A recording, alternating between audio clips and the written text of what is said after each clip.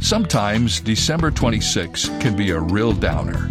We spend a month gearing up for several hours of gift giving, and then it's over. It's like spending December climbing up a steep mountain only to go hurtling down the other side when we land in a giant pile of boxes, wrappings, and ribbon. It can be a bit deflating. But then we head for the mall to make returns and exchanges and stock up on sale items like wrapping paper for next year. It's a chaotic ritual, but it's Christmas in America. My prayer for you is that in the midst of this wonderful season, you've encountered the one whose birth has changed the world and can change your life as well.